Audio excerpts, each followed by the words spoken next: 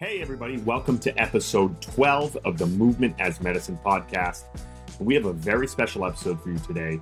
I have an interview with my friends, Noël and Sanne brand over in Breda, Netherlands. They own Breda Strength and Conditioning. We just recently did a CFSC level 1, level 2 combo there with them a couple weeks ago. And I wanted to take that opportunity to sit down and talk with them about their experience in gym ownership, a little bit about both their personal stories, their personal passions and projects that they're working on. They do an amazing job running this facility.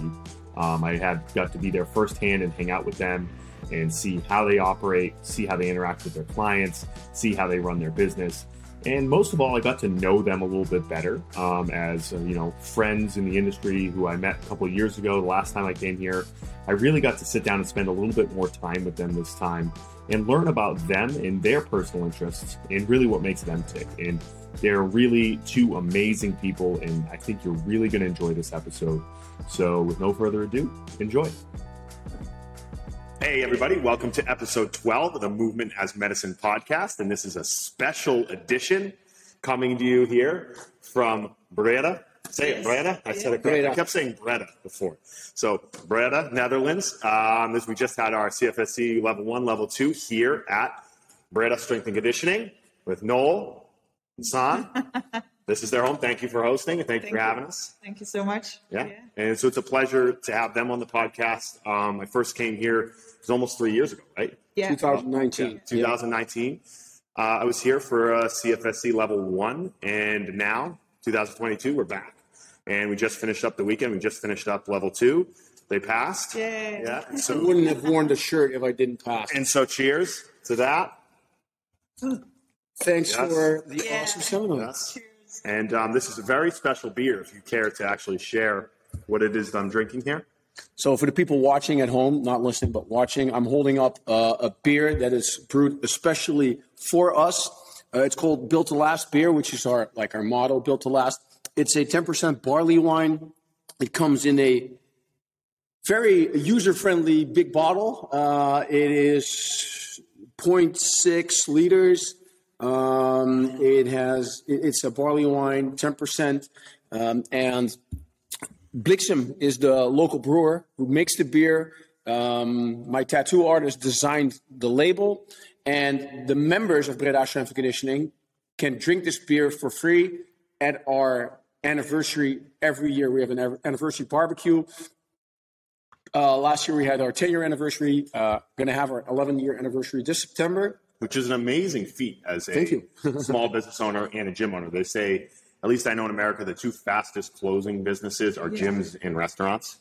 And so that fact that you're coming up on 11 years also just went through a pandemic. So I think probably the businesses that were affected most were gyms and restaurants. So that's pretty unbelievable. And I think we'll probably get into talking about your entrepreneurial history, the ins and outs of running a business. But before that, if you both could maybe give a little background about yourself, maybe your story about, how you came into strength conditioning and that'll kind of take us right into the story about you running the gym.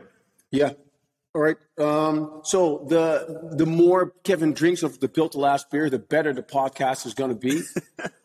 So cheers, my man. My name is Noël Brand. I'm the co-owner and head coach at Breda Strength and Conditioning, and we run the gym together. My wife, my awesome and amazing wife, Sanne.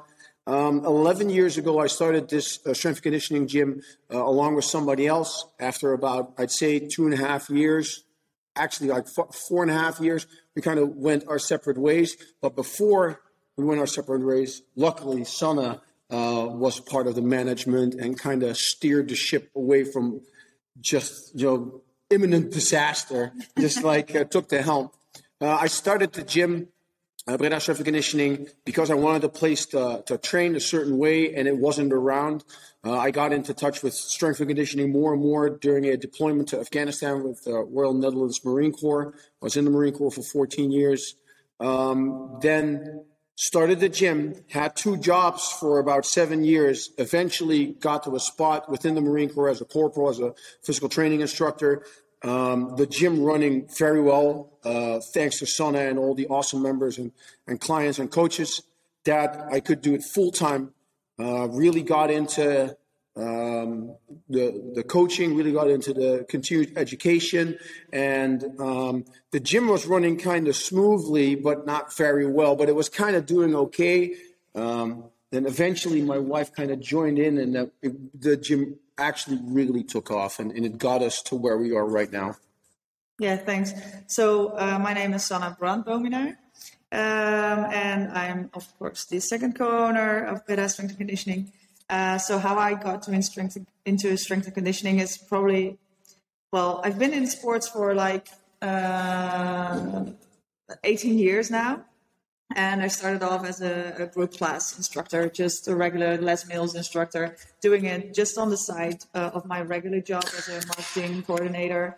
I really love coaching people and helping them to feel better and stuff like that. But it was also always been a side job. Mm-hmm. So then I got, I'm not sure if you say that in English as well, but burned out. So I had a burnout, and I really started focusing on, so what does make me happy, and actually I figured out that this makes me happy. So training people, but I wasn't doing strength and conditioning at that time. So I had a lot of free time at home because I was recovering, and I started joining the gym that strength and conditioning about, I think, 10 years ago.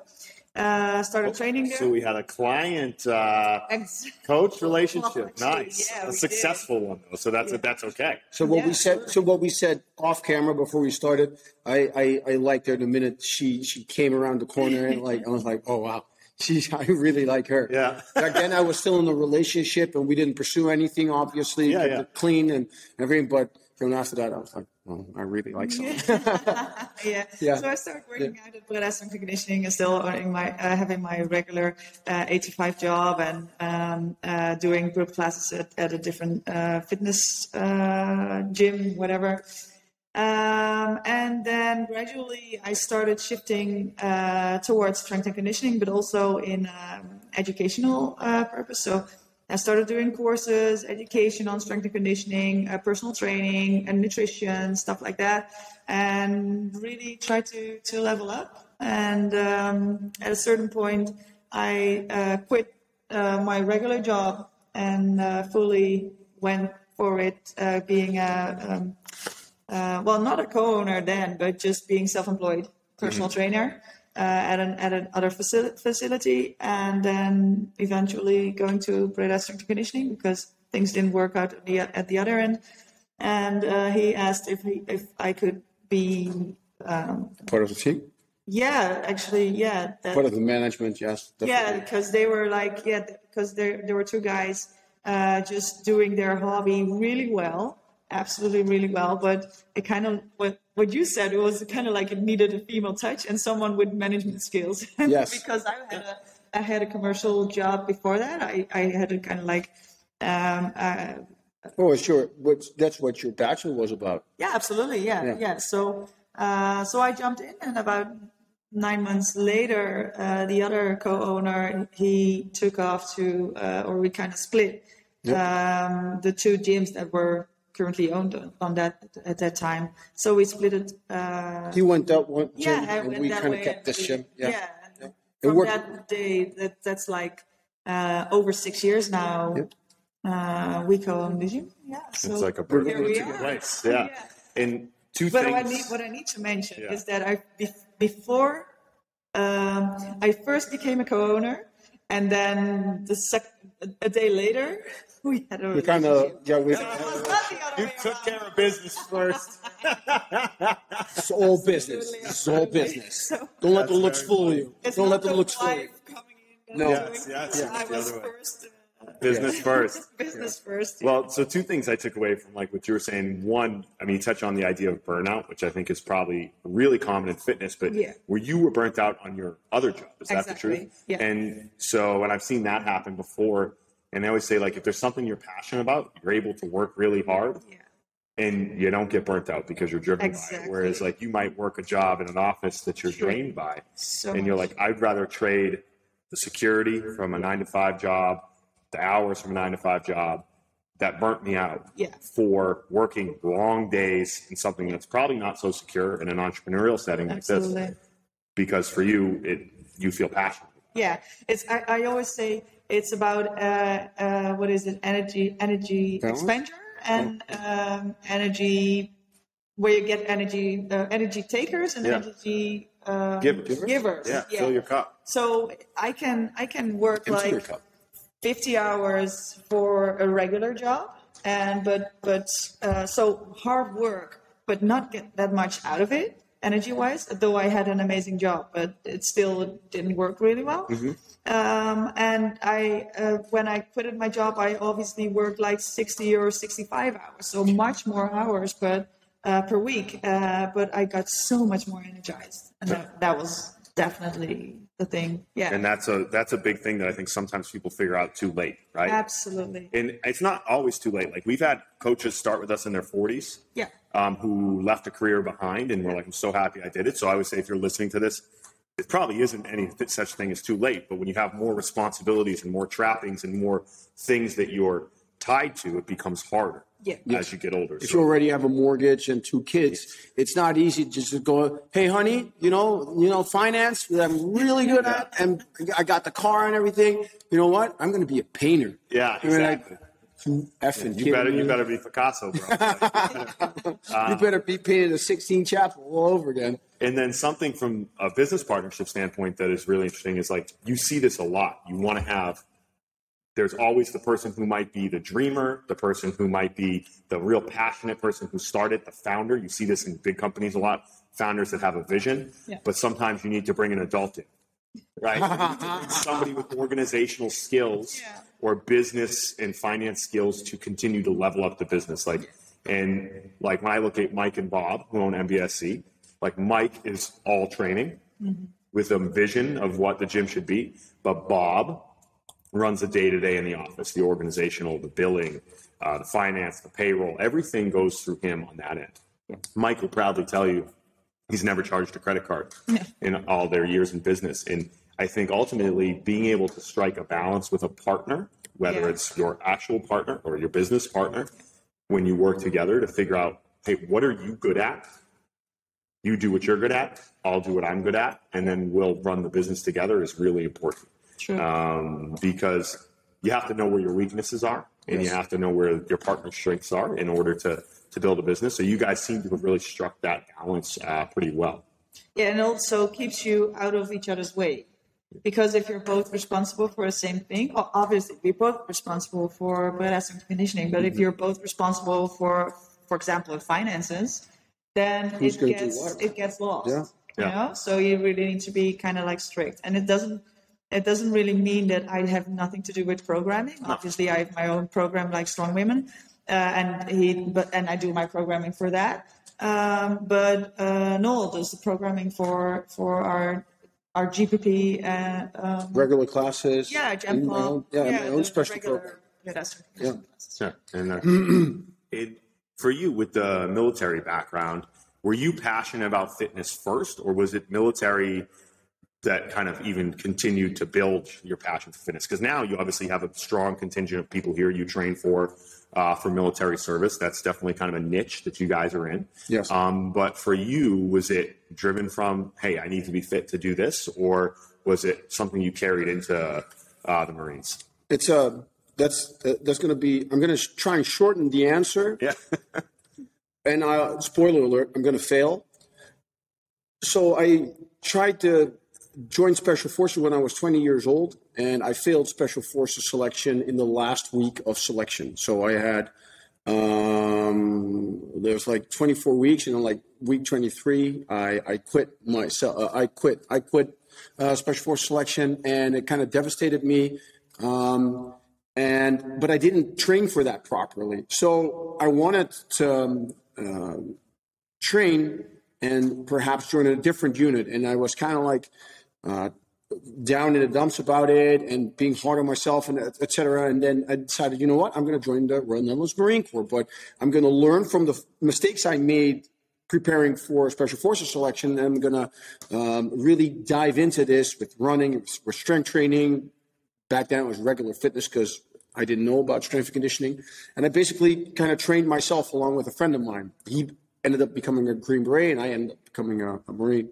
Well, in the Marine Corps, I always kind of liked training.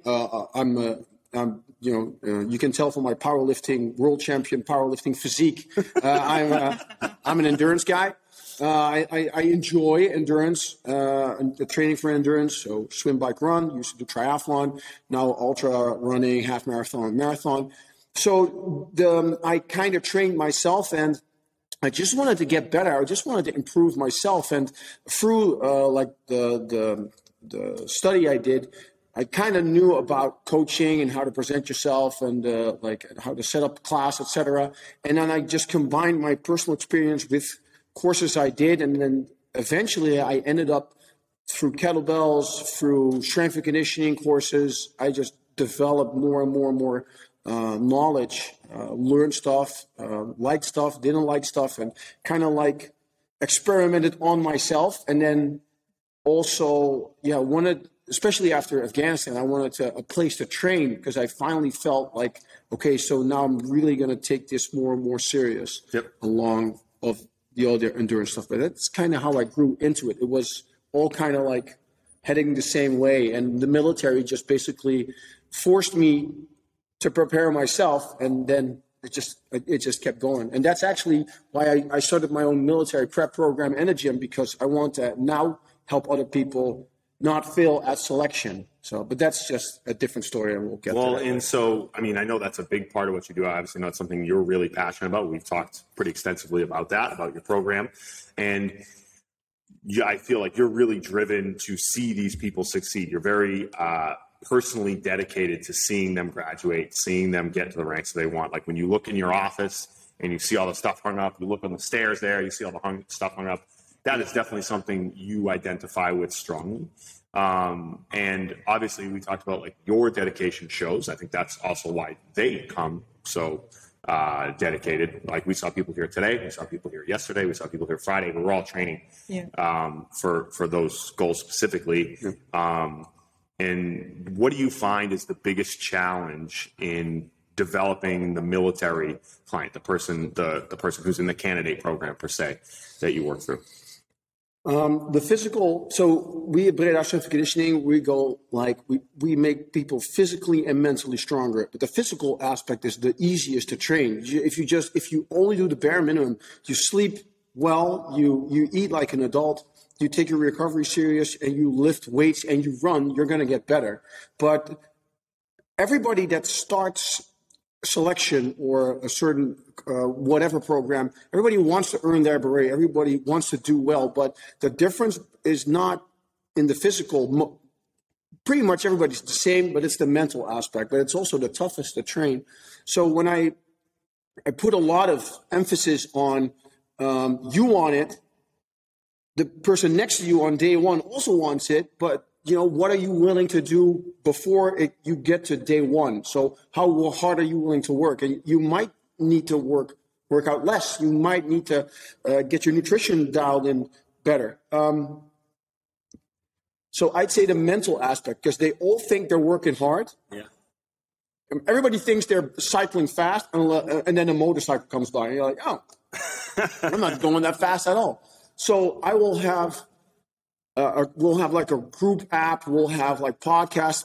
I make them read books, and then they have to do homework and give me 3 of the main takeaways from the book I give to them. I want you to tell me what you took from this book. Then I want you to apply it. I want everybody to work hard. And that's why I screen pretty carefully, because if there's going to be 6 people in a class, if we have 5 guys just, phoning it in, you're going to be the 6th guy phoning it in. But if 5 guys work hard and you're like, oh, wow, everybody's working hard, you're going to be the 6th hard worker.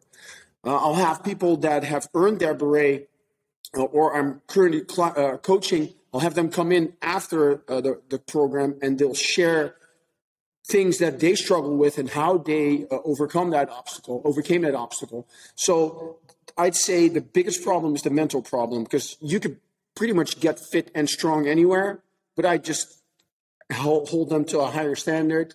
And if they're not putting out, I'll just go your first warning, you got to do better, and let's do this.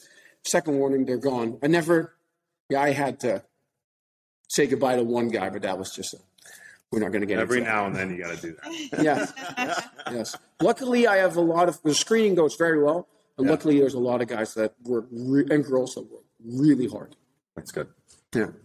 So, Sanne, the big thing, like you each kind of have your niche, which is really interesting. Like you're with, I mean, obviously we'll get into the whole sickness that you're an endurance athlete in a little while, but you have the military background and then you have the Strong Women program. And so tell me about what like motivated you to build that.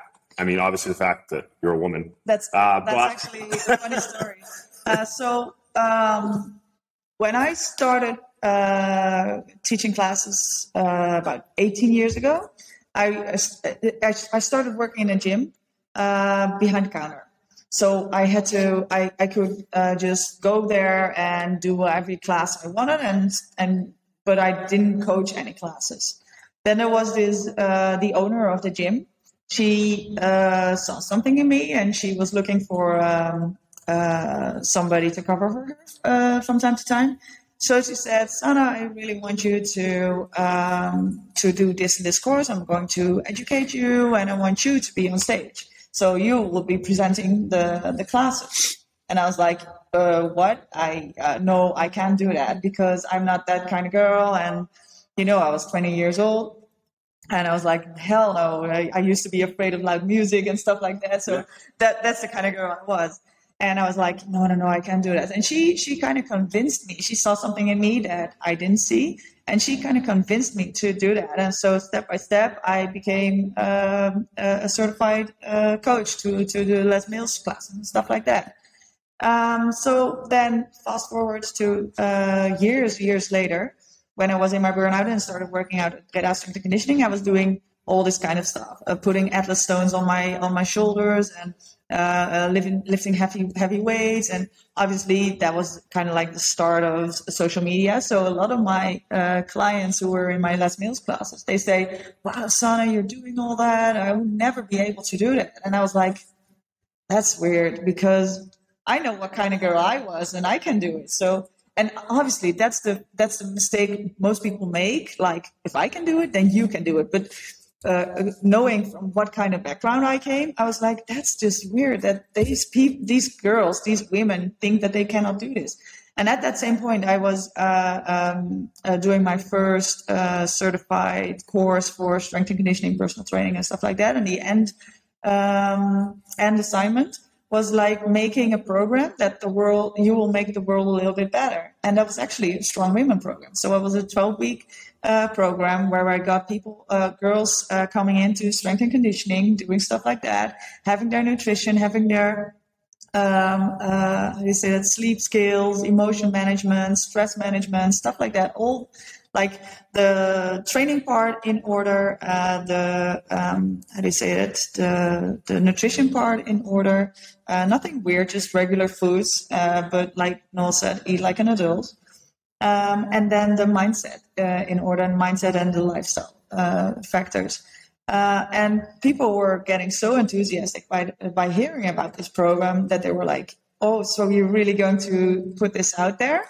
I'm like, no, not really. Well, why not? Yeah. I do that. So why not? Yeah. So that was approximately 8 or 9 years ago.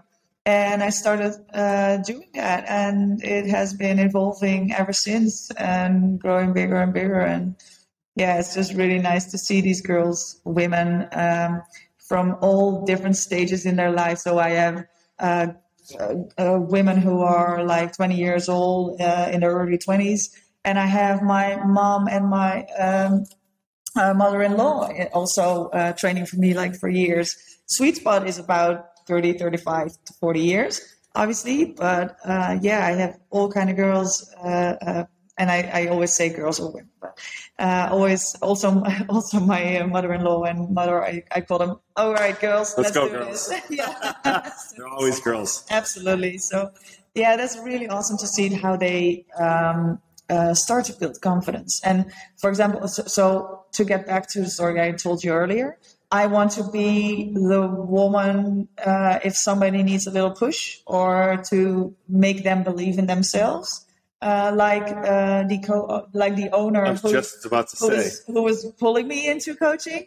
I want to be that person for somebody else. If that's what they need to step up a little, only if they want to, of course. I'm not gonna drag them, but if they come to me for help, then yes, obviously I'm going to help them and get better and get stronger and physically and mentally. Because another thing what I like about that is many women become a mom, obviously not all, but they have friends around them or they have children or whatever. So if you can let that person grow as a person, that translates to everyone around them. Yeah. So how awesome is it if I have a mom here and I can build her confidence? That absolutely transfers to their kids. And that's you exponentially have an impact exactly on everyone. Who they raise. Absolutely. And it's funny listening to you saying, I immediately thought of like, you are becoming the way that woman who is your boss, yes, you're becoming that to somebody else. And it shows how important it is to have people that you work for or people that you work with who believe in you, even if you are not fully confident, because then now you just gain the confidence to do that for an exponential amount of people after that. True. And then going to the whole start with why idea I go back to always with our staff is like, understand why it is what you do for a living, not what. No. And not how much money you make. That's a result, but your why. And so what you just said was like, you want to have an impact on generations of women going down. Yeah. And that might sound audacious, but it's actually true, right? Yeah. And those are the type of goals you want. They say big, hairy goals. Right? And so I remember at MBSC when I started, Brendan and I had read Start With Why, and we wrote like, okay, what's our actual why?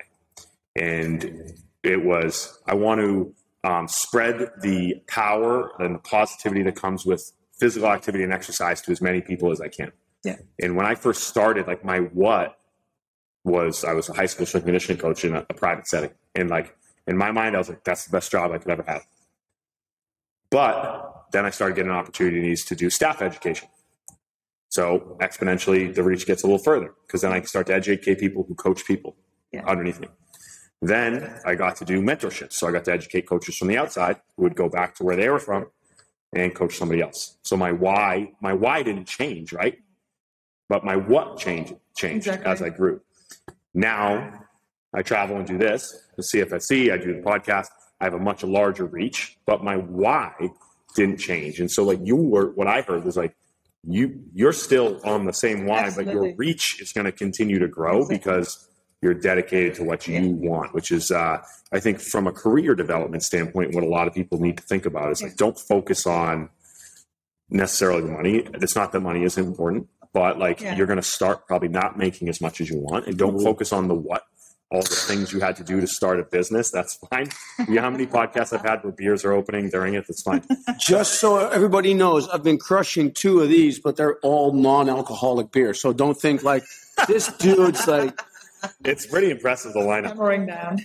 Meanwhile, I have 22 ounces of a 9% or 10%. 10. How do you like it? It's delicious. I mean, clearly it's terrible. I've already knocked off that much. We got more in the back. Yeah. We'll just edit that out. It's like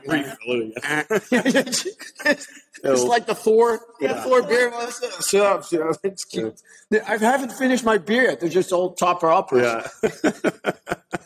And so, like when you define it that way, your limits to what you could do are unlimited, right? Absolutely. Because you keep thinking about like, okay, if that my why is here, I achieved it this way. How do I achieve it at the next level? And that's what's really cool to see. So how many years have you been running the program here? Here, I think I started when I was co-winning. No, just before that. So you already had that on paper. Wow. You had it, and then No, because before I was doing it at another gym. Yeah, I know. And then but that was your end project, and then you did kind of like a pilot, and then you did the actual thing pretty soon afterwards here. I did a couple of them in Amersfoort, a little north of here. And then when I became I think half a year before I became an co-owner, I started my strongman program here. Yeah, it was definitely less than a year. So yeah. And so I would say like I've traveled to a ton of gyms. Like I would say, honestly, I've probably been to more gyms around the world than probably anybody in this industry. Like we've been in 20 something countries. I've been to most of them. We've had all these coaches. And what I really see about gyms that are successful is a few things that I see when I come here. And I think about what we do, but I think about all these other countries I've been to. Number one, there's a palpable culture. There's a way of doing things that reflects the personalities of the people who own it. Like you're both very humorous. Did you hear that? Yeah. Yeah, you said I was funny. But like what I mean, there's a certain way that you guys communicate that I think is funny, but I see like you joke with your clients, they immediately get it, right? There's an expectation about behavior and the way things are done. Like you said, everybody always shows up on time, right? There's just your culture, everyone represents it, right? And I think about our gym, I think about the example I made, like Mark Fisher Fitness. People really care about logistics and the way the equipment is set up. The first thing I said when someone told me when I posted the video of this place is, that place is beautiful. It looks like it has everything you need and nothing you don't. Like it's very clean and organized, right? Number two is logistical. Another thing, number three is you hire personalities. You find people who fit based on personality, not necessarily who has the biggest resume. Absolutely. Like people who fit in the culture. And so for you guys, building this gym, like it's definitely a reflection of both of you. If I look around, like it looks like you two belong here. Right? You know what I mean? And which is really interesting. But so from your perspective of gym ownership, like what have been the growing pains you have gone through as far as building what you see now? Because I think a lot of people would come in here. You've been doing this for 11 years, right? This has been here for 11 years. And people always see like the finished product. Like we had talked about the growing pains even at the time that I've been at MBSC. Last night, people look at the gym and like, oh, this place is amazing. But it's really hard to own a gym. It's a really tough job. If anybody wants this gym, just reasonable offer. I'll take it. Yeah, that's what Bob always says. Yeah, give me your best offer. So like for people who, like there's a lot of people who would come in here and think that this is my dream. Like this is exactly what I want. And so from both of you, I'd like to hear both of your perspectives about like what advice would you give them based on your experience? What were the things that were tough? What were the things that were really important? What were the things that you didn't expect in your experience of opening and running and growing a gym? Because this is your second location. You've been doing this for 11 years. So you've seen iterations of what is actually here now that now have made this work and what make you tick today. Well, let me think about that real quick because I don't have I'd say, so this might be a little bit all over the place. Definitely when I did SEALs, which is like very low kind of like study to become a physical education, be in physical education. Obviously, you just learn to be a trainer of sports. They don't tell you how to run a gym. Up to now, until a couple of years ago, nobody actually told me how to run a gym at all. I think what's really important is that you do something that fits you. If you are not genuine, people will like really like go through that immediately and go like, hey, something's off. So you need to really like what you're doing, and you need to be your own person and kind of make it your business kind of needs to reflect that. Obviously, not everyone's going to go run every day just because I like running, but I like yoga and strength and conditioning as well. So I'd say that it's important that you kind of find who you are and then let that reflect in your business. I'd say that it's very important to try and deliver quality in everything. So coaching, communication, social media, your merchandise, the website, the pictures, just everything. If the quality needs to be good, obviously the product needs to be good, which is the coaching, but everything around it needs to be good as well. Now, to be a good coach, you need to do courses, seminars, and education. You need to communicate, be able to communicate. So I'd say you need to be reading or listening to podcasts or try and get better all the time, because otherwise, you're going to suck. You need more tools in your toolkit, your tool belt than just the one hammer. Yeah. Also, and I think I learned that, luckily I have an amazing wife and two great business coaches. You can have the best steak in the world, but if nobody knows the best steak in the world is here, nobody's going to show up. People won't come knocking down your door just because you're a great coach, but if they don't know you're here. So the business end of it as well, and communicating your message needs to all be in line. What's your message? You got to think about your vision and your mission and how you're going to present that. What's your 5-year goal, 10-year goal? All that stuff, I thought was like, well, I'm going to start a gym. It's going to be easy. You lift weights, you pay, then you can lift the weights. And if you don't pay, you can't lift the weights. Yeah.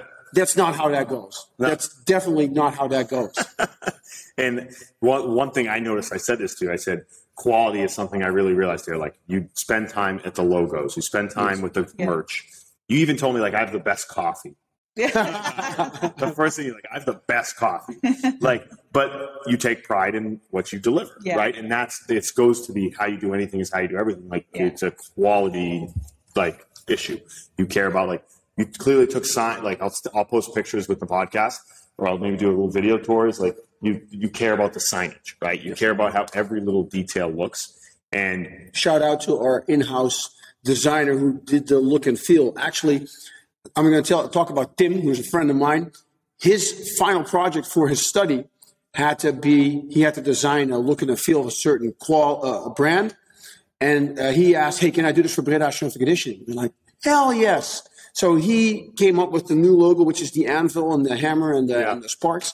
And he helped us design where the letters are, what color this is or that is, and how we kind of set up the gym so it would all fit together. So the merch would look the right way, the font would look the right way, the whole gym kind of breathes like, oh wow. If you see a picture of just a small part of Breda Strength and Conditioning, we want people to go like, oh, I know where that is. Yeah, like you have a distinct image, you have a distinct brand that people know. And another thing that I heard was like, the thing that breaks my heart is when someone comes to MBSC and they go, I didn't even know this place was here. Yeah. And you're like, I thought we were doing a good job kind of shouting about it. And like, you realize most of your referrals come from word of mouth. Absolutely. Right? But there's going to be a lot of people, no matter how good of a job you do, have no idea that this place, when you look around, is here. Yeah. Who could be right down the street. It's kind of heartbreaking. Yeah. And so you're like, I want to yell it from the mountaintops for like, we're right here. Please come and see us. And like you said, as a gym owner, you're just like, no, like people just show up to lift weights. Yes. Like you're like us. You're in an industrial park, right? Yeah. People don't come driving here, like drive by on their way to go get the groceries, right? If you're coming down here, I mean, there's a bunch of gyms here, obviously in this park, but you're going to the mechanic. You're going to like I see the sand and gravel place or whatever's over there, like whatever. Like you go, that's what you're down here for. You're not driving by mistake. No. At MBSC, we're at on a dead end road of an industrial park. At the very end, to the point too where this industrial park's recently built enough that the GPS stops. So like if you are trying to find us, like we're not getting any drive-by traffic. So most gyms are in places like this, big buildings. You need high ceilings, you need space. So you're like, you really need to say like, this is where we are. Social media is giving that avenue. Word of mouth is good, but like you said, it opens up your eyes. Like I didn't know I had to be a marketing person. I didn't know I had to be an advertising person. And so it's a whole eye opener of someone who's a fitness person who only really identifies with, lifting the weights. Yeah. So Sanne is going to talk about how, what her things were obviously, but Sanne came from a marketing background and management background. And the funny thing is that she was like, all right, so I want Noël to be, part of the marketing aspect as well, because you need sales, you need to be a businessman, you need more than I was, so to speak. And then eventually our awesome business coaches, Dan and Joe from Varsity House Gym, Business of Strength. I was like, oh, this is a great idea. So I was like, I did my bachelor's in this, and then you come and the person under your nose, right? That's standard. So. Yeah, but that's okay because never coach your loved ones. So also in this case, don't date your clients. Don't train your life. Okay, that didn't happen, but we screwed up. We broke the rule. We broke the one rule, and we did it the right way. Listen, my wife was a CFSC coach who I met at a good event, so it's as long as it turns out okay. Absolutely, yes, that's it. Yeah, that's true. So I was happy that Dan and Joe were there to to let you catch up. Yeah, well, so for your perspective, coming in, like he had a business with a partner that was running, and then you came in, and like I said, like you really could have took on the role of like, this is how we're going to organize things. This is how we're going to market things. This is how, like, what were your challenges in changing the business? Well, because I think there's a lot of people that like might buy into a business or partner with someone, and you're like, these are their habits, but this is what I think is best. So like, I'd love to hear your perspective on that. So first, we have a very straightforward approach. So I'm not sure how to call it in English, but it's like, niet lullen maar poetsen. So it's you said no complaining, no moaning and complaining. Just do the hard work. Let's F and go. But that scares a lot of people off. So at first, when I came in, first of all, the memberships were way too low priced. So we were losing money on that. The hours were way too long. We had 1.5 hours. 90-minute sessions. 90-minute sessions. But that means that our coaches had to be paid like 90 minutes.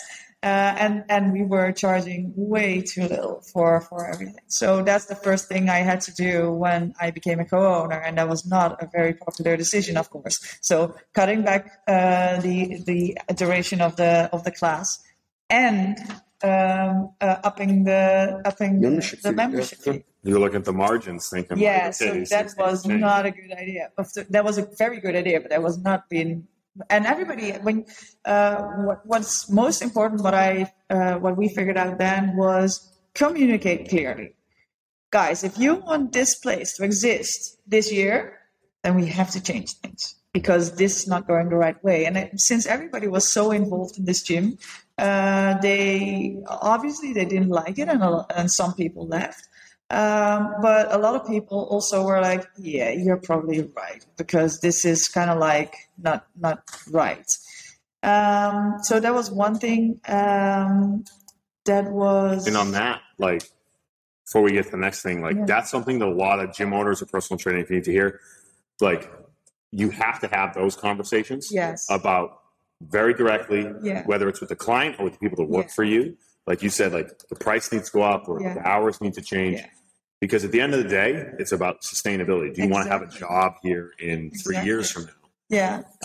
And I think there's a lot of coaches who might be privately employed, contractors who are afraid to raise their price. Yeah. And they're like, well, I'm going to lose people. Yeah. You're going to lose people. Absolutely. So, anyway, but you're going to gain people too. Yeah. You're going to have people who a lot of your clients understand. Yeah.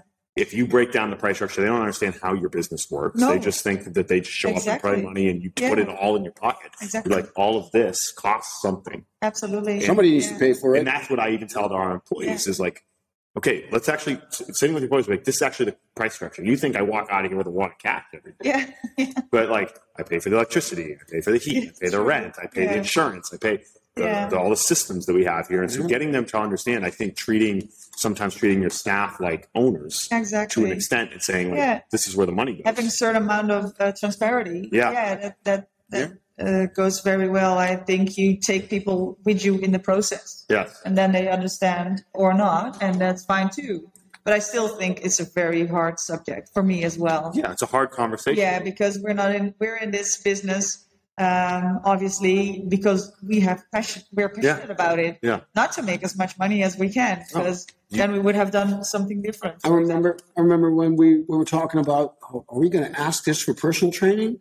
Oh man, am I worth that money? But am I? But and I kind of had to. I felt guilty. Like, can I charge this? Because I was we're working hard and we were like putting in a lot of hours also on the education side. But you're like, oh, am I going to ask this amount? And then after like a little while, because you need to, develop some speed and momentum and get it going. Eventually, I was like, I'm not trying to be an a-hole about it, but I was like, no, I'm worth this. And if they don't want to pay it, that's fine. That's like, I'll find somebody else. But you need to get that, you need to get over that feeling of, can I sell myself for this price? And if you need another one, just let me know. The big thing is like understanding, like you said, being confident in understanding that I am valuable, I'm X valuable, because you're putting a number on your time. Yeah.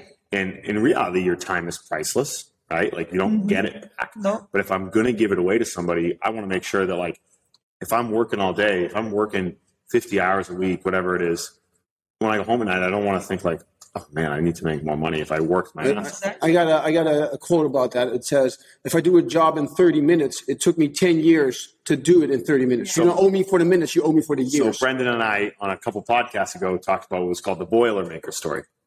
And so Brendan told it probably better than me, but he was saying like there was a guy with like someone had to come and fix a boiler on a ship, and they called a guy and they couldn't get it fixed, whatever. And he comes in and, he looks around and he tinkers a little bit and he tightens one screw and taps on one thing and he goes, all right, that'll be $1,000. And the guy's like, you were only here for 10 minutes. And he goes, yeah, you're paying for my experience. You're not paying for my time. Right. And so I like them having that, people understanding that. And also that speaks to your personal skills. Like if they generally want to spend time with you and you exude confidence in what you do, then you should be worth that amount of money. And I think a lot of coaches don't really believe that they're worth what they're worth. And so I think overall, if you're in this industry, you got to understand that like you have to look at your hours, honestly. How much do I want to work? It goes back to this whole Alan Cosgrove thing where he said, like, work backwards. Like, what is your dream life? What do you want to have? What hours do you want to work? How much time do you want to spend with your family? When do you want to take vacation? And then work the numbers backwards and say, okay, then realistically, how much revenue do we have to gain? How do we pay our employees? Yeah. Because I think sometimes it's like you said, like you start a gym, you're like, no, people just pay to train and then we just kind of figure it out. And you're like, oh, the numbers don't work. Then you have to have the tough conversation of, price is going up. Yeah. Sorry about that, honey. Yeah. But you need someone to have the tough conversations, right? Like that's someone has to be able to take that job and be able to talk like that. So that's a really important point. Absolutely. Did you have other ones? Did you? Well, when I look back and what I wish if I had been in this, obviously, from the point I did my first strength and conditioning education to the point that I became a co-owner is very, very limited in time. So when I look back, I would have rather seen more places. So that's what I always say to young coaches. Just go to as many places as you can, get internships, go look over somebody's shoulder, just see how they're doing just it. Shadow them, get as much experience in as many target groups as you wish, but just get a broad knowledge and experience of what's out there. So don't start going niche too soon. I could talk about that. Definitely. Be a good generalist first. Absolutely. Really good, because everybody. So I train like a couple of pro athletes, or like one pro athlete and a couple of very competitive athletes. But before you get there, you really need to be able to communicate with people and coach human beings. Because you don't coach weights, you coach the people that lift the weights. Yeah. So definitely, absolutely, just watch all the good coaches. And how do you find good coaching? Social media, website, whatever. Yeah. Ask politely, email, introduce yourself, and you can get that done. It's amazing what I went back to UMass. I go back to where I graduated every year, speak to the kin department, and I talk to all the kids. Yeah. Who are in the kin program. And for us, it's a really good leader system for us to get interns. Like every year I get interns out of it, which is awesome. But also just to talk to them about that. Like I went through your program. You're going to learn anatomy. You're going to learn basic physiology. You're going to learn biomechanics. You're going to take your gen eds. You're going to party. You're going to learn how to social skills. That's the value of college. Yeah. I said, you're not going to know shit about strength conditioning and working in a business until you get experience. And that's okay. I didn't either. And so the first thing I say to them is, go apply for an internship. Yeah. During that internship, ask somebody, who else could I go visit? Ask the people you're working for. Exactly. If you're not interning, do a cold call or an email and be respectful. I'm always very impressed when I get a college kid or a young guy or girl who emails me or calls me and says, hey, I just want to get experience. Yes, please. Yeah.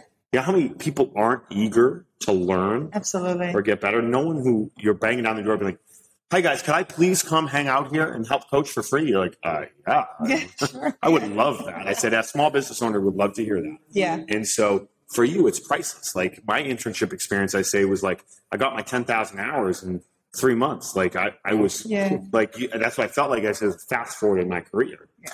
And I said, I think interning for us is the best, but I don't care if you want to build your career, just go somewhere. Yeah, absolutely. And then like you said about trying a lot of different places, like for what I did, like I interned at MBSC. I went to Merrimack College. I interned there in a college setting so I could understand what's the difference. Yeah. I had also already worked at a Gold's Gym. I worked at a collegiate strength and conditioning facility back at UMass, and I worked at the gym. So I had a lot of different places. Yeah. And so in my head, I always think, like I think about like a chart, like the strength conditioning or fitness personal training universe. Where does everybody fit? Yeah. And where do I want to be? Like, okay, there's the pure strength and conditioning people here. There's the more fitnessy people here.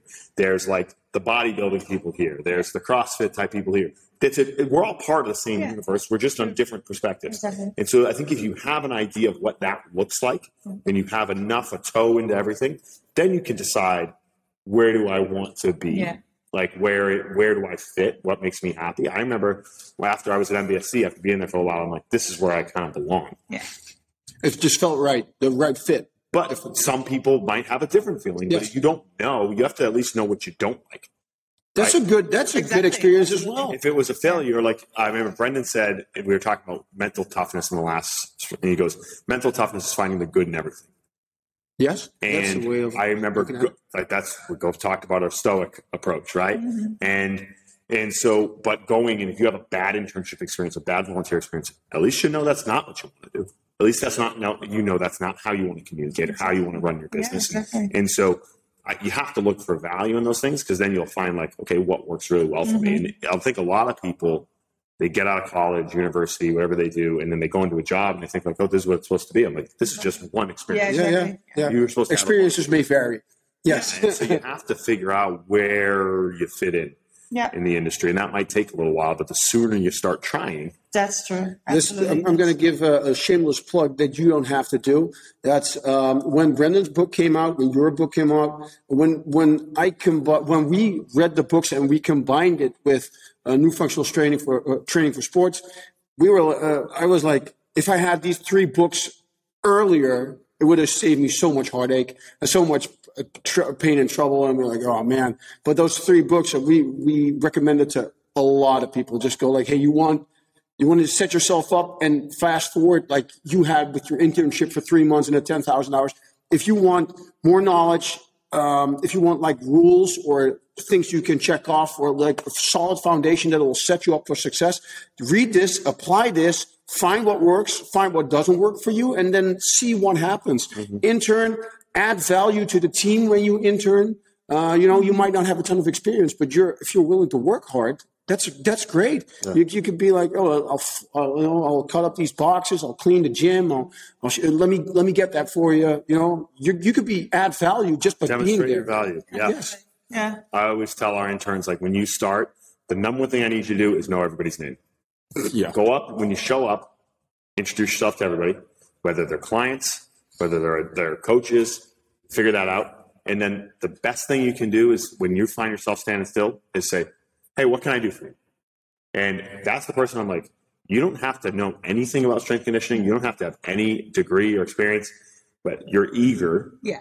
It gets you a long way. Absolutely. Yeah, you can't manufacture the want, right? Like they either do or they don't. And that's why internships are so valuable, because anyone can interview well. Anyone can write. You talked about a guy writing a bad resume, right? Yeah. Anyone can write a good resume, hopefully, or interview well. But in a few months or a month, you're going to figure out who that person actually is, right? The mask comes off or the charade goes away, and you're like, this person is a really good worker, really personal, or you're like, probably not a good fit for what we are. Sure. And so if you want to get hired, being able to demonstrate that is good. Or if you want to hire and you're a gym owner, having that opportunity for people is a great way. Because then, nothing's worse than when you hire someone and you're like, this isn't going to work. Sure. Because it's costly. You already paid them. Now you have to go hire somebody else. Whereas if you have a lower cost barrier of entry, like an internship where they're going to get college credits, then you can be like, this person's going to be a good fit. Well, at the time, obviously, you make a good point, but I do the same thing with clients. I'm like, I'm going to invest my time.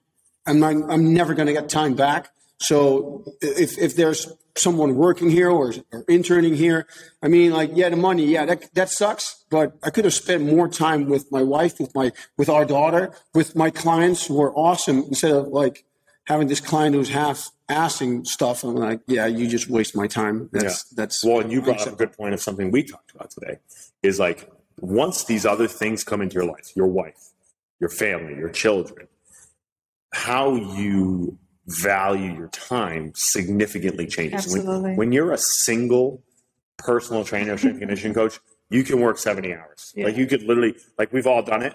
You probably burn out, but like a lot of us have probably done it, where you work, every day you're in at like 5:30 or 6, especially in America. Morning classes are very popular. And then people want to work out afterwards. So you're working at night and you're working a ton of hours.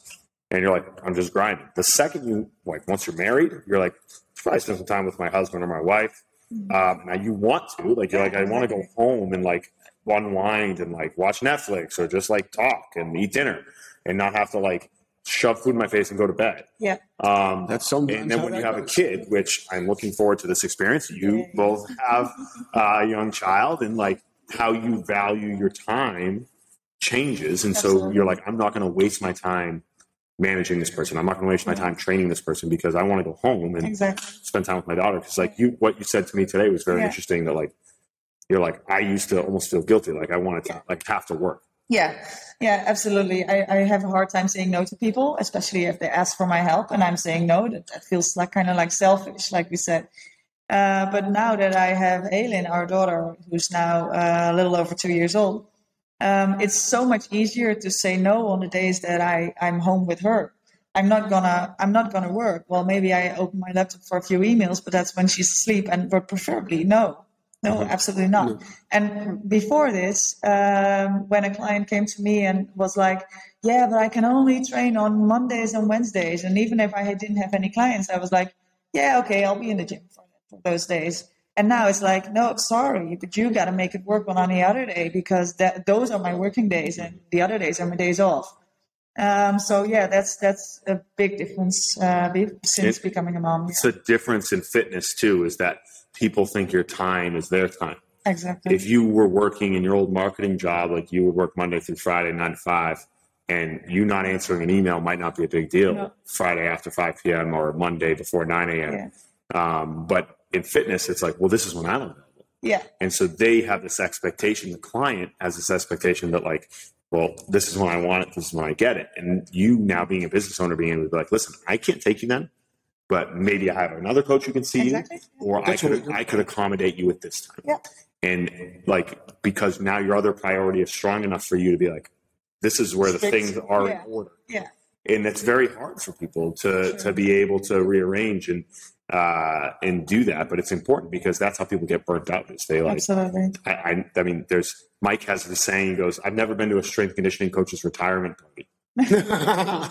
Mike will probably be the first one, right? Like he's the first generation really of strength conditioning coaches, but a lot of them don't make it, or they get divorced, or their family falls apart, or their business falls apart, because balancing the demand of your energy is very, very, very tough to do. I think a lot of people found that out in the last couple of years with the lockdowns and everything. It's just, you should prioritize I think it was clearly obvious to a lot of people, super obvious to a lot of people, what was worth reintroducing and what was not. And then, also with Aylin, who was born just before like the big pandemic hit here in the Netherlands, or worldwide, actually. You're just like, all right, this I'm going to do, and this is what I'm not going to do. Yeah. And you're just more selective, or like Greg McCune says, the quick no and the slow yes. Yes. Mm-hmm. Yeah. Hire slow, fire fast is the same thing, right? And so, and that's the thing you need to learn is like, if immediately you don't say absolutely, you're like, then I don't want to do it. Yeah. And it's hard. Like naturally, fitness people are people pleasers, right? Absolutely. You have service mindset. You want to give, you want to help. But at some point, you're like, I'm emptying my own cup to fill somebody else's, and that becomes a problem. A while ago, I was in a podcast, the Softly podcast, performance podcast, and we talked about the first couple of years you take on every client, and you just coach your behind all. Yeah. And then the next couple of years, I said like 0 to 5 years, you coach everybody. The next 5 years, 5 to 10 years, you kind of get more selective. And right now, well, I'm talking maybe just my position, your position as well, I guess. We're just like, I'm very selective. So I only coach like maybe like 10 people like very intensely for special force selection or Marine Corps, like extra stuff, you know. But these people, I'll be on my phone a lot, and sometimes even usually in the weekend as well. But at sometimes like it's like 9 or 8 o'clock in the evening. Enough already. It'll be there in 6 in the morning. But if it's like super urgent, then I'll tell someone like, okay, I really have to take this. But that also helps. With the clients, you expect a lot from them, but they can expect a lot from you as well. But you have to really like, if something's going on with Aylin, unless the gym is on fire or you're on fire, I don't really care. Yeah, it's important to have boundaries with your time and your energy. And I think setting those, you said tough conversations, setting those with clients very early and setting those with people you work with very early, like this is what is acceptable, this is what's not acceptable, this is the way we work. The second you get the ones out of the way early, the rest of your relationship is easy. Absolutely. It's when there's ambiguity around what is our relationship that it gets very tough, because then someone becomes a line stepper, right? Yeah, and you exactly. Have to figure out where to No, people that give should set boundaries, because people that take don't have any boundaries. That's the quote right there. Well. And so what's really interesting to me is like you guys have niches, right? And another one that you have is the endurance athlete thing. And like, I'm sure a lot of that, I don't know if that was going into the military or after, but like you were, obviously military has an endurance demand, but triathlete and now marathoner, ultra marathoner, things like that. And how is that tied in to your fitness business, and how has that made you a better coach? Like, I think it probably gives you perspective on things that are difficult. It's obviously giving you a clientele, because I know you work with some other endurance athletes, but how do those things two kind of tie in together for you? Well, I guess it's just a runaway hobby.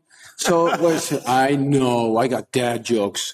So what I wanted to say was I was never really, I kind of like enjoyed running. I was like 18 years old and kind of preparing to get into Special Forces selection. And then I saw, like I ran in school, some stuff, but I wasn't really good at it. And then I saw something on the TV, which was the finish of the Ironman World Championship. And anybody that has a little bit of history, knowledge of history of the Ironman World Championship, there's like a race where one of the female athletes crawled across the finish line. And it was like, and she got passed in the last couple of 100 meters, and somebody else won. And the girl was on the lady was on the floor just crawling towards the finish line. And I was like, that's insane. Ironman and full triathlon. And I was like, I wonder if I can do that, the 3.8 mile swim. I don't know. Somebody else do the math. The 180K bike and the full marathon. And the next morning, like very early, I just started running. Like, I'm going to run. Let's see if I can do this. After 400 meters, I was like, done. Walked back in defeat. And we're like, oh, next day, try again. And I really started learning to enjoy training for endurance. But it was more, not just like the physical aspect, it was the mental aspect as well, because I run without any music on, like a psychopath. So I'll just listen to my body, and I listen to my steps and listen to the voice inside my head. And that basically just, that boundary or that limit or that ceiling just kind of went up and up and up, and did half marathons, 10K, but like at a very fast, or for my doing, a very fast pace. And I always kind of just kept moving that bar, or that goal up more and more. So eventually I did the World Championship half Ironman twice. I did one full Ironman, which was the European Championship. And I got my question answered, was could I ever do a full Ironman? And I finished, and I was just like, oh, wow, I guess I can do this. But just seeing where my physical and mental, where the line was, and creeping up or pushing that line further was really something I enjoy. So now I quit triathlon. My wife's very excited about that. So I did my full Ironman, and I kind of was like, I'm not really enjoying. I tried training for triathlon and half and full Ironman. Still found it not to be that rewarding anymore. Actually, it felt more like a chore. And if some endurance athletes are listening to this and triathletes are listening to this, they might agree when I say, when a triathlete tells other triathletes, like, hey, I'm going to stop triathlon, it's almost like a guilt. You feel like you have to kind of like explain yourself why you're trying to get out. Yeah, I'm sorry, everybody. I'm going to quit triathlon. But it's weird if you think about it. This is something you should enjoy. And I do enjoy coaching my pro triathlete. I do coaching my age group athlete. I love triathlon. I just don't love doing triathlon anymore. It's like a crazy ex. It's like you, it's me. So now for me, what I felt like it was taking away too much energy from the family, from the business, from me personally. And then I said, like, all right, I'm just going to sell my bike and it's no more swimming and just run 3 times a week. My energy was up. My stress level was down. My resting heart rate was down. I felt so much better, more focus and more rest. And now I kind of went like, well, what else can I do? Now I'm running marathons for shits and giggles. I just ran a marathon like 3 weeks ago, and like 2 days later I was running up. No, the day after I was running up the stairs and doing bounds and hops and jumps. Yeah. And I was like, oh, okay, that's cool. And getting into ultra. So I talked about this yesterday. Yeah, I was going to do my first ultra. So for the people that don't know, a marathon is like 42.2 kilometers, and everything over marathon distance is an ultra. And then it's basically a 50K is like the shortest ultra you can do. I was supposed to do my first ultra because I thought, okay, let's get into this. I'm very excited about this. No more triathlon, ultra. Ultra trail is very friendly for your ligaments and your tendons and your muscles because it's like unpaved. It's like on trail. Yeah. There's nature. There's like little hills, etc. So the experience is different instead of starting line as fast as you can to the finish line. It's more about the experience. You're enjoying the environment that you're going through. Think about what you just said. You're enjoying endurance, being out there. So I signed up for my first 50K pretty close by, but unfortunately I've been training for it. My triathlon, my endurance coach is actually my pro triathlete. He trains me and I coach him. He coaches me. I'm a strength coach. He's my endurance coach. And he coached me towards it. And I was like aching to go. The 50 kilometer was about to happen, but the night before there was a big storm, like a really big storm here in the Netherlands, and it was like weather alert with like code red and everything. Like, oh, this is no joke. So it got canceled like 12 hours before the race. I was like, it's like a heartbreaker. Yeah. For me, I was like, oh, this is happening. So what I did was, so I didn't do this for nothing. I want to see, if I can manage this 50 kilometers. And someone was like, you're going to do 50 kilometers? I'm like, it's only like 7 kilometers further than the marathon. I ran 45, so it's only 5 kilometers more than that. It's only like most of the day. So, Sanne was like, you're going to do 50K? I'm like, a lot of people, I'm not saying Sanne, but a lot of people are like, 5K hurts. So that means 50K hurts 10 times as much. I'm like, that's not how that works. But, you'll find out. If you know, you know. But you think you project that fear. Yes. Right? Yes. But it's not just that you're doing 50K. You're about to do 50K by yourself. Yes. So here it comes. So I was like to Sanne, like, no, you can feel shitty at like the 10K mark and your legs might be gone for 5K and your legs might come back and you might have a great extra like 30 kilometers after that. So I was, she's like, you might just be speaking Klingon. Yeah, you might just be speaking like a whole different language. Like, all right. So, and I was like, Sanne, we had people jump in and coach my classes and my personal training clients. I had the car, I had all the stuff like nutrition laid out. I was like, no, I'm going to run 50K. So couldn't race the race. Basically went to the local forest where I trained for my trail running and went like, all right, I guess I'm running 50 kilometers. And then I got up I started running at 7 o'clock in the morning. So I had to run with my headlight on because it was pre-dawn. And So, That was fun, huh? Yeah, I ran 50. So I ran 50 kilometers by myself. No music, no people cheering. It was just me and 50. It's almost 6 hours of running. And what was the biggest distance you had run prior to that? Like, was it a marathon distance, or had you run? Yeah, 45. But that was like a year ago, a year before. So I knew. You knew this was further than you've ever done. Yes, and it was solo. And I'm not like, look at me. But there's definitely, I'd say, it kind of gets me emotional, but I'd say layers get stripped away, like you said, like Shrek with an onion. Layers get peeled back because if you're out by yourself that long, and it's like physically you can do it because ultra running is about 70% is mental and 30% is physical. But there's nobody around. Nobody cares if you make it. Nobody cares if you quit. And it's like real easy to quit.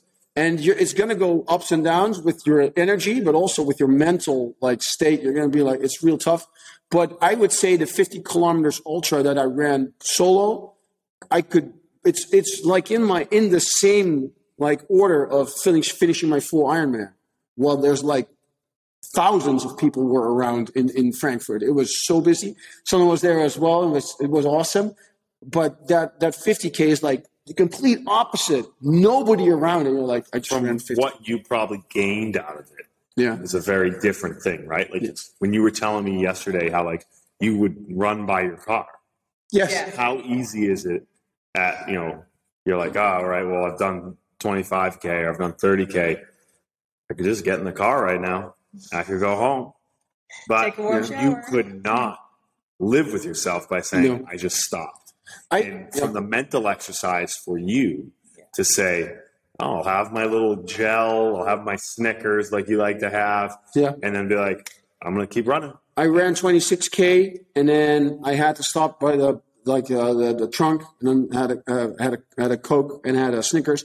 Then I ran another 14K, and then I ran 40 kilometers, and I knew I had to do the last 10K, which was going to be the toughest 10K.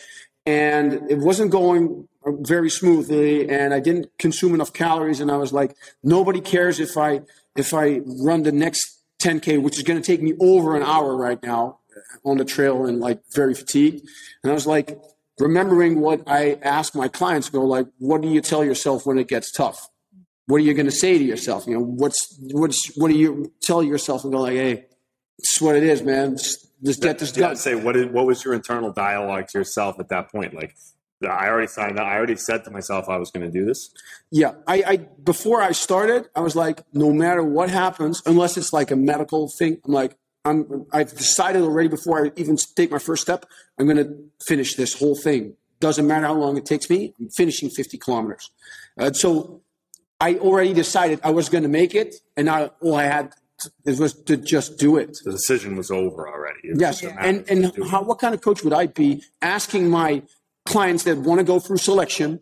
Like, what kind of example would I be? But I still need, after being in the Marine Corps, after being on deployment, after doing an Ironman, full in 2 halves or 2 World Championship halves, I still need to feel uncomfortable. I still need a worthy goal that I need to like work towarst. The uncommon, right? Like you need something to work towards. Yes, but really, like even like I'm not sure if almost even spiritually, I need something to wrestle with that nobody else. You can't buy finishing 50 kilometers. You can't. It's the only one way to do this, and it's to push yourself. And I need to be uncomfortable in that way. Otherwise, my wife's going to kill me because I'm going to be like I'm not going to be like the gem, the joy that I am. But I think what you hit on was what a lot of people look for. It might not necessarily be endurance running. No. It might be a business project. It might be their children. It might be something that they are tied to that keeps them moving forward. Absolutely. And it could be running. It could be a lot of different things. And it's that you have something that gets you up every day. Yeah. It's a business. It's your kids. It's your wife. It's the running.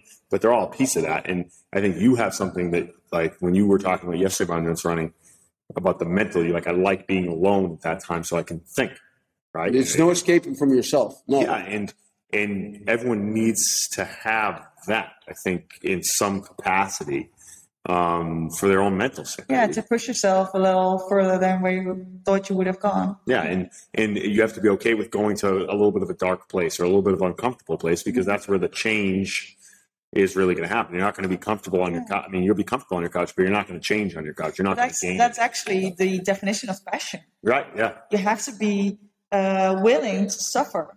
Mm-hmm.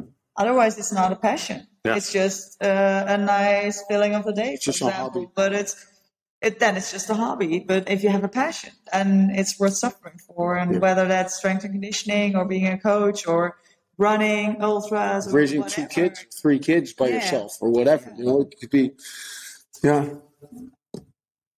Interesting. Yeah, you got to get past the comfort. Yeah, I'd say like, especially in those last 10 kilometers, that was worth. You need to be really tired, really uncomfortable, and then you find out what's going to happen and what you're made of and what lies underneath, and that's where those first 40 kilometers weren't that.